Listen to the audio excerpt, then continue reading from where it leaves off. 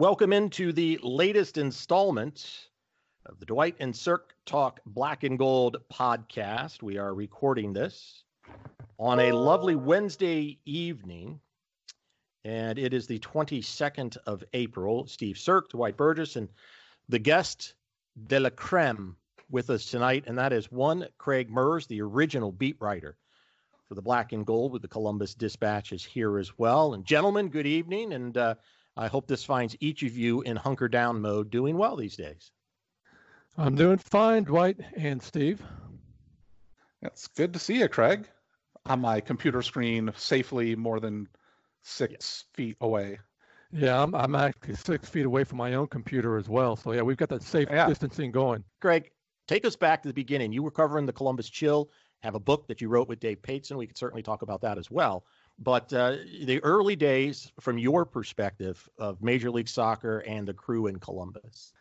Yeah, it's covering the Chill and the Columbus Clippers, and actually covered the Clippers in '94 and '95. And at the end of that run there's some talk about this team starting up next year, the soccer team. I followed it a little bit, but I was so engrossed in the Clippers back in those days, the golden days of newspaper, where writers actually traveled and covered games on the road. On the train? Yeah, I was on the train. Yeah, that was it.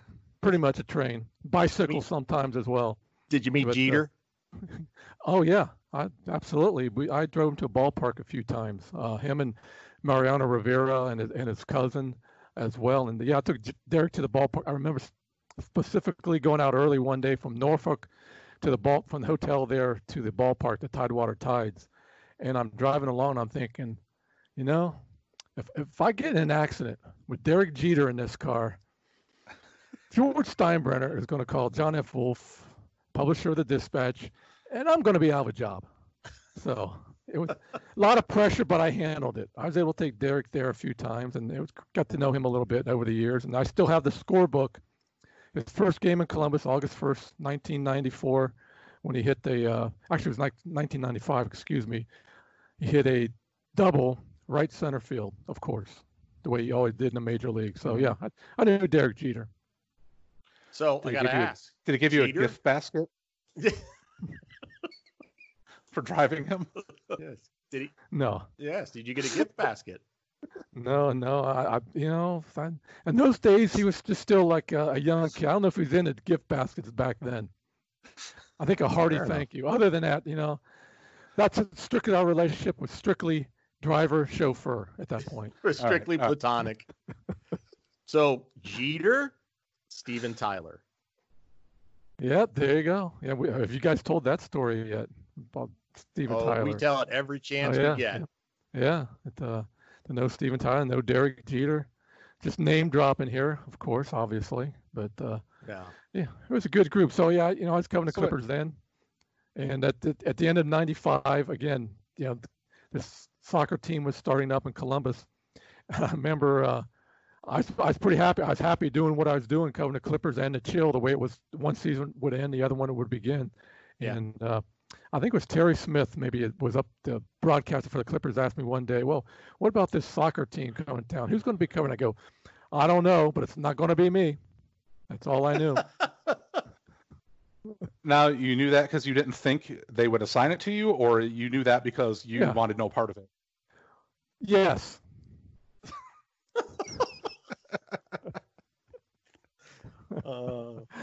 How's that for an answer? Actually, probably the best answer you could give. Yes, absolutely. No, I mean, I was not a soccer aficionado growing up. I remember watching on Channel 34 WOSU in Columbus, the soccer made in Germany. I love those games, those matches. They used to show them on Saturday nights. And so that's about the extent of it that I knew about soccer. I watched the World Cups. I remember watching those matches. And I wish it was grown in the U.S. I remember listening to Seamus McMahon and his Seamus and how he was just so into it. And I was like, gee, you know what? I just wish people in America were like him with Seamus and how much he loved the sport. And so, yeah, I didn't think the way I was covering the Chill and the way I was covering the Clippers that that wasn't in my playbook to be covering the crew. When you grew up, were you baseball and hockey, or what were your sporting interests growing up? Yeah, hockey. I loved usually about 10 years old, I got into hockey, so that was it. Baseball, obviously, the Indians. Ray Fosse was my man, the catcher. Damn you, Pete Rose, for ruining his career. Yeah. Hitting him in a 1970 All-Star game. Take no prisoners. Yeah, so, it was baseball, it was football. I loved the AFL back in those days. To watch the AFL, you had to be a rebel, because you had the state established NFL. So I loved the AFL and the Wild West attitude that they had. And then again, hockey was a big thing for me. I liked hockey because nobody else was watching it. Nobody else was covering it. So that's why I got into hockey that way. So how were you able to consume your hockey? I mean, I imagine it probably wasn't the easiest thing to follow. Peter Puck. In Ohio. Peter Puck. I'm not cussing. Peter, if you remember the old NBC and CBS game of the week, they had the little puck on TV and they had games on occasionally. But really, back in those days, it was radio. And being in Columbus, I'd get WBZ out of Boston. Bob Wilson would do the games. The KMOX St. Louis, Dan Kelly. WSB out of Atlanta when the Flames were down there. Listen to Marv Albert out of New York on WNBC, do the Knicks and Rangers games. Detroit station, listen to them do them. Cincinnati. So yeah, Philadelphia. KDKA was Pittsburgh. ACAU, I believe, was Philadelphia. The Tasty Cakes, Gene Earl and Don Hart doing those games. So yeah, that's how I loved hockey, just the excitement of it, listening to it on the radio. So then covering the Chill then must have been kind of a dream beat for you in terms of Columbus. Yeah, because I grew up again in Columbus the whole time, and I never got to see the Checkers, who were the International Hockey League team from 66 through 70, and they left, and then the Columbus Golden Seals, owned by Charlie Finley, who owned the Oakland A's, and they had the white skates the one season and the green and gold uniforms. They lasted a few years. Then the Columbus Owls. That was pretty cool. And that's what I did at night. Obviously, back in those days when you had 3 channels on TV and we had one TV in the house, what else are you going to do? So then getting the Chill job had to be the Chill beat had to be a pretty good get for you in terms of being in Columbus and working your way into the newspaper business to get that beat. Yeah, growing up in Columbus, I never got to see the Checkers play, the first pro hockey team from 66 to 70 in the IHL, followed by the Golden Seals and Charlie Finley, who owned the Oakland A's, and they had the white skates and everything. Then the Columbus Owls left in 77 when I was a senior in high school. And I was thinking about journalism at the time, and I just thought the media didn't support the hockey team in Columbus, doggone it. They let the hockey team go. Everybody blames the media. So I was like, someday, if I have an opportunity, I'm going to do the best I can. If I get a chance to cover a hockey team, I'm going to give it a fair shot and promote it as much, like not promote the team itself, but promote the fact that there is a hockey team in Columbus by the way I write stories and make sure my stories are, written pretty well and I get some front page coverage once in a while. What was the internal reception as you tried to do your job, be it with the Chill? You talked a little bit about the couple of years with the Clippers as well. I would imagine the baseball being more mainstream. We all know it's an Ohio State town, but what was it for you to actually go to work, to have access to these guys, to get your stories printed and so forth? Yeah, it was great. I mean, nobody did. I probably got the job by default because nobody knew hockey at the time when the Chill came in 1991.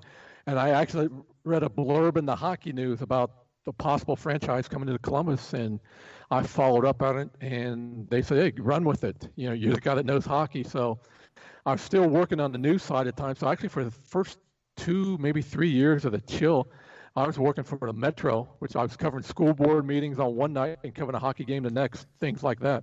And so I had 2 editors, 2 bosses, really. It was a very unique situation. They let me go with it, and I appreciate that. Like the first year of the Chill, I took vacation time to go on the road with them to cover games. So, it just grew on from there. So it was a lot of fun. The hockey players, it was a different time, a different era. A lot of fighting back in those days, a lot more craziness than there is nowadays, obviously. So did you always want to be a sports writer? Well, I thought really my major at Otterbein was public relations, and I thought that's where the money would be. So I figured I'd do PR, earn some money there, and then go maybe work for a pro team at some point.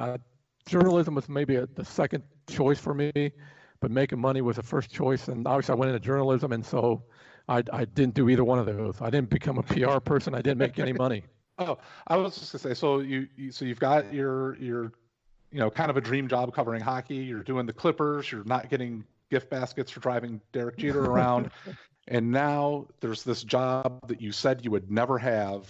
How did you end up actually getting that job? They told me I was doing it, basically, and so okay, that's fine. And Takes the mystery out of it. It was a challenge. I mean, it was a new challenge for me, and I enjoyed it. And one of the big reasons was initially, honestly, I looked at the cities and MLS. You see Los Angeles, Tampa, Denver, New York City, Boston.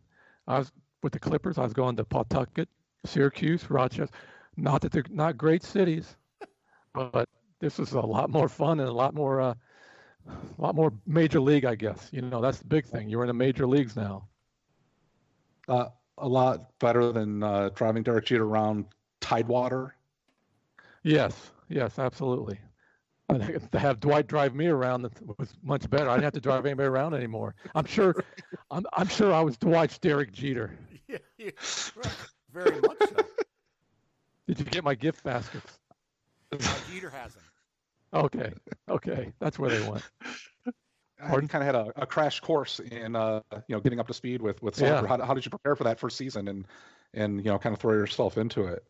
Well, at that time you really just couldn't go on and Google soccer. Was Google even around then? You could have asked Jeeves. Yeah, that's Jeets or Jeeves. So anyway, yeah, I mean, obviously going to training camp and spring training, if you want to call it that, with the team early on helped me learn the sport, and just sitting around, listen to people like Dwight and, everybody else that knows soccer. And I remember just going on the road trips with the team and sitting. Was there anything from your time, doing the Chill or the Clippers, your sports writing experience, that's where you kind of got your feet wet in the sports writing world, that kind of helped you, that translated to soccer, or was soccer just totally different as a beat writer in terms of how it worked for you?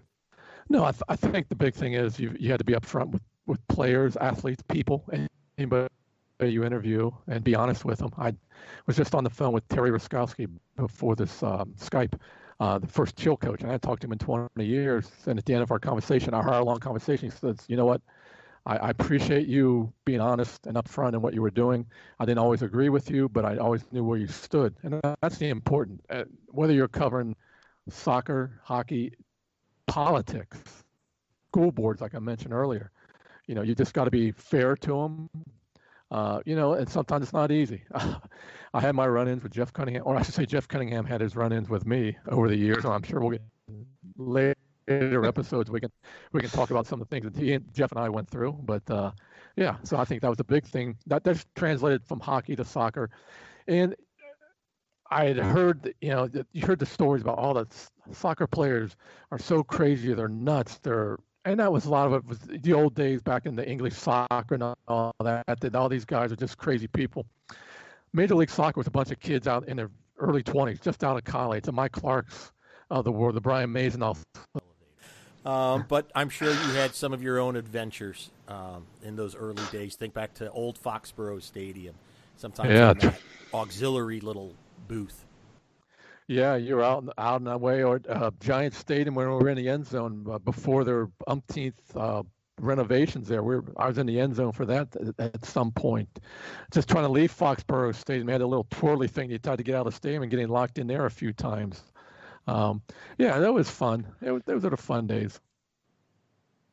Well, and it's kind of obviously for the Blue Jackets, people still travel, but more and more newspapers, that's just not a thing, where people are traveling with their teams. So, was that helpful to you, especially someone just getting started in soccer, being able to go on the road with guys, so you kind of had more downtime with them, maybe compared to at home, just to get them to know them on a more personal level and to kind of have those off the record side combos? Yeah, and use the key word there, personal and professional. Like you said, I was just learning the sport a bit. So to be able to go to the practices when they're on the road, the more time you spend at practice, the more you learn about things you can pick up that maybe you can't pick up being in the sky trying to watch a game down below.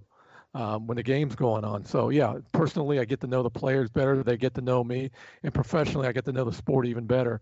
Hanging out with Lamar on the sidelines there as the world's richest ball boy in Dallas when the team was practicing there. Well, that was the thing about the early days of MLS too. Is while it was professional, there weren't a great many people associated with the teams in the league that really knew all they needed to know about stadium management and access and those kinds of things. And so we got to go places and be parts of things that you certainly wouldn't be able to do these days, whether it was spending time in Florida, during preseason and just hanging out in a hotel room and going out to practice and having that access to the players and a bunch of players, these young guys who really didn't know anything because it wasn't like the college guys had any media following them, at IU and so forth. It really was a different time, even if we weren't traveling on trains.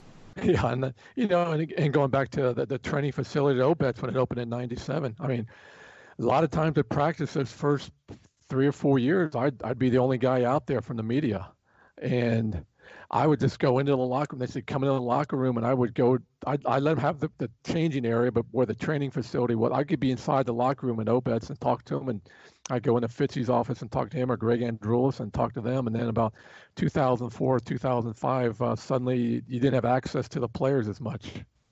No, that's been a huge change, and I've said to folks when they ask me after 24 years, what are some of the changes, and the number one thing I list is the access to the players, particularly in a market like Columbus, where every Thursday under Fitzy, and it continued under Greg, and I think even Robert, where the team would always practice in the stadium on Thursday mornings. Yep. And you get a couple hundred people showing up.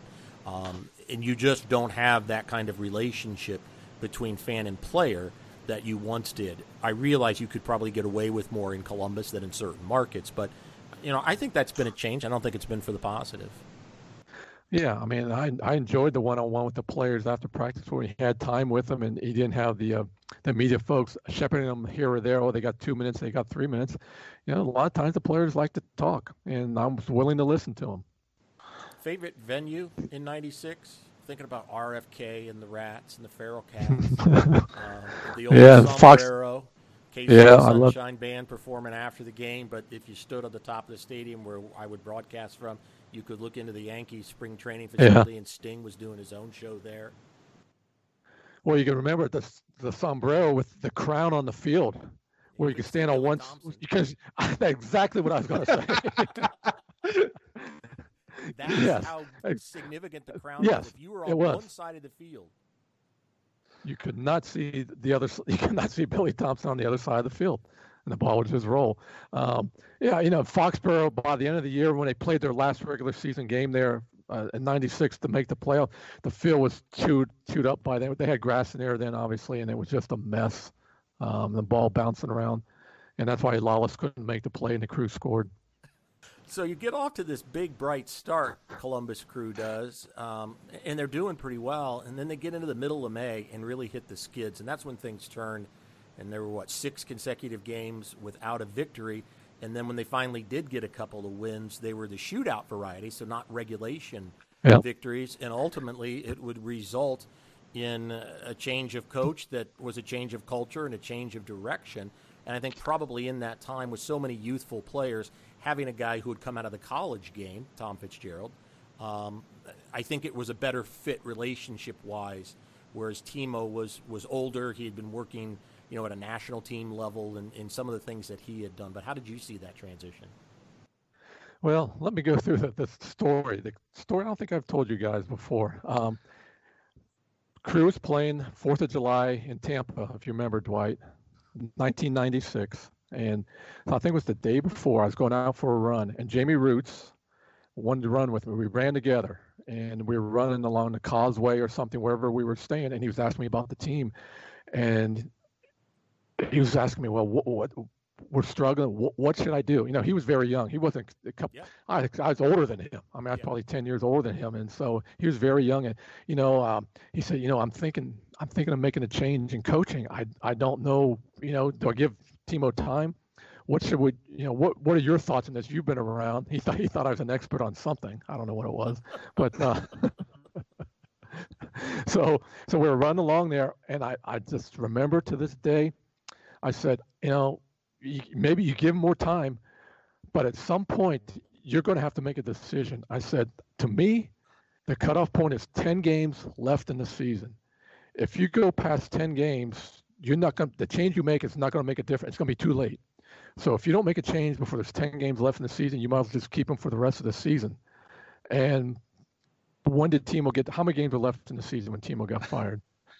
10. 10.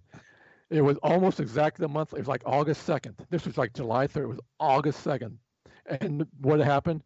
Brad Friedel came in. They won 9 out of 10 games. They made the playoffs by a point at the end of the season. And I always go back and say, did I get Timo fired? Did I lay the groundwork for Jamie firing him with 10 games left? I've always thought that, and I think maybe that had something to do with it. He knew that back of his head, he had heard me say, if you get inside 10 games and you want to make a change, it's going to be too late for you. You're not going to make the playoffs. See, Craig, I think you're just framing this negatively. Don't think of it as, did you get Timo fired? Think of it as, did you propel the crew into the playoffs?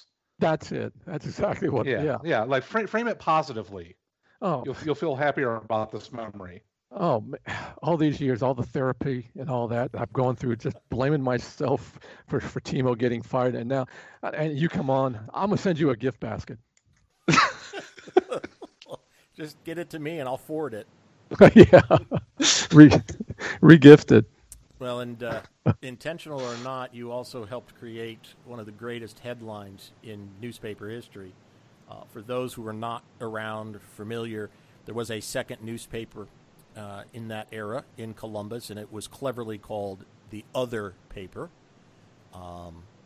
And prior to Timo's firing, when things were really going south very quickly, one day the headline in that paper is, "Hey Timo, T-I-M-O, what's wrong with your Timo, T-E-A-M-O?" And I'll always remember that one. Yeah. Timo, what's wrong with your Timo? That was great. That was so good. I wish I'd done it.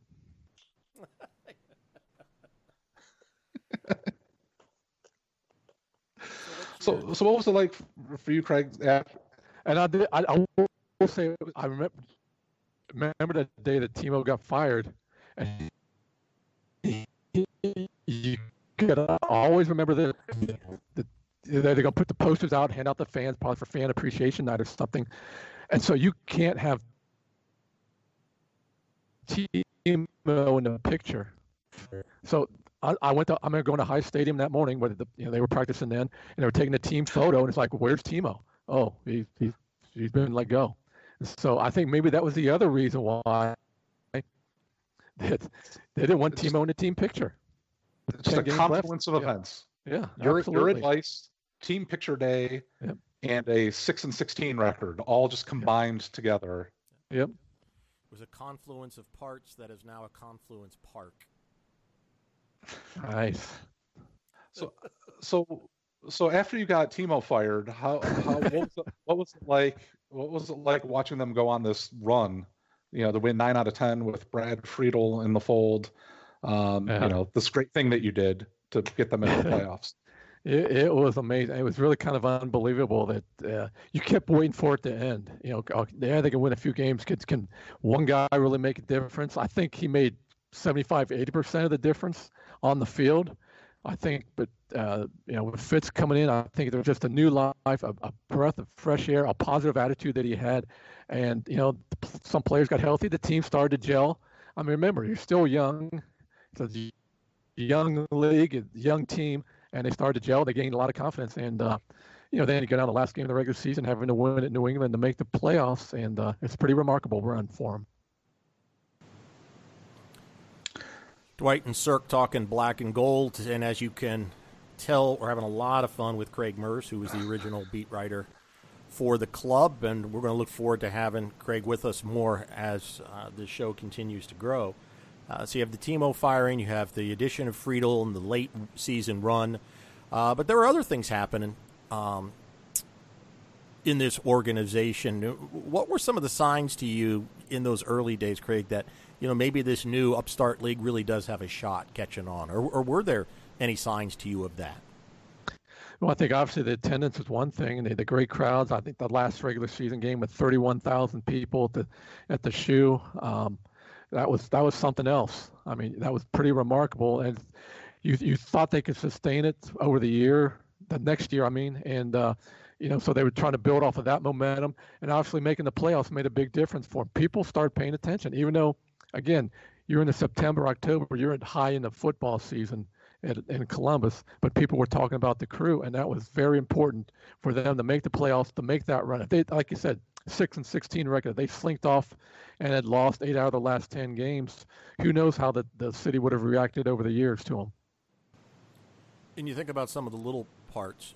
You were covering the team on a daily basis, so the Dispatch, the main newspaper in Columbus, had that ongoing coverage. The games were predominantly on radio. They were on 1460 The Fan. There was no FM sports channel at the time. That's the home of the Buckeyes. So even though Ohio State would overshadow pretty much everything else, like the Crew and the Clippers, nonetheless, being in there just running the promos and so forth kept it, I think, in the minds of folks. And playing at the Shoe had its own thing. Remember, you used to get a great influx of college students that would come to the games because it was so easy to access and tickets weren't particularly expensive. Yeah, and I think going back to the WBNS, to be on that station, that was big time.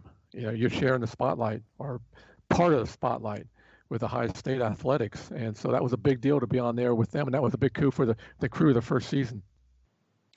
Well, and I want to circle back. I'm going to plug your book because I think it kind of ties in here.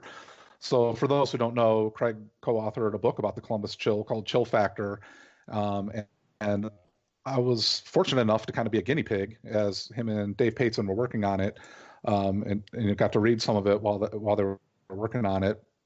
And I think it was kind of interesting to me as someone who did not grow up in Columbus. And I think I only went to one Chill game because they were pretty much on the way out by the time I was getting settled in Columbus. But I thought it was a fascinating read, and I recommend it to anyone who's a sports fan in Columbus for this reason, because I thought it was a really, kind of a fascinating look at Columbus's evolution from being like all Ohio State all the time, and how the Chill kind of broke through and kind of became a team that garnered some of the spotlight and kind of paved the way, for the Crew to come along and the Blue Jackets to come along, and maybe if you just maybe a high level of what people might be able to read in that book, your thoughts on that evolution. Well, thanks for the compliments, first of all. And one of the big things that happened early on when the Chill came to town, a minor league hockey team, was the need for a facility in Columbus, a major league facility, arena in Columbus. So there was a task force formed in 1992-93 of some of the business leaders in Columbus, Ohio, and that group got together and started seriously looking at whether the NHL was viable for Columbus.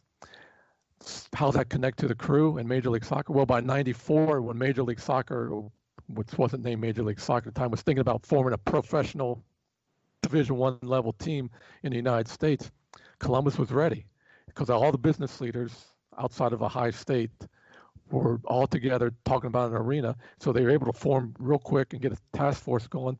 And Columbus had the most season ticket deposits of any city. That's why they got a franchise. So if you look at what the Chill did in terms of the arena and having all the civic leaders, business leaders, community leaders coalesce. Yeah, and again, for just Columbus sports fans in general, I really recommend that book. Again, it's Chill Factor by Craig Merz and David Pateson, and I say this as someone who, like I said, I only went to like one Chill game. I didn't grow up with the Chill. I really didn't know anything about the team, but I just thought it was a really interesting look at kind of the evolution of the Columbus sports market that led up to the birth of the Crew, and then shortly thereafter the Blue Jackets.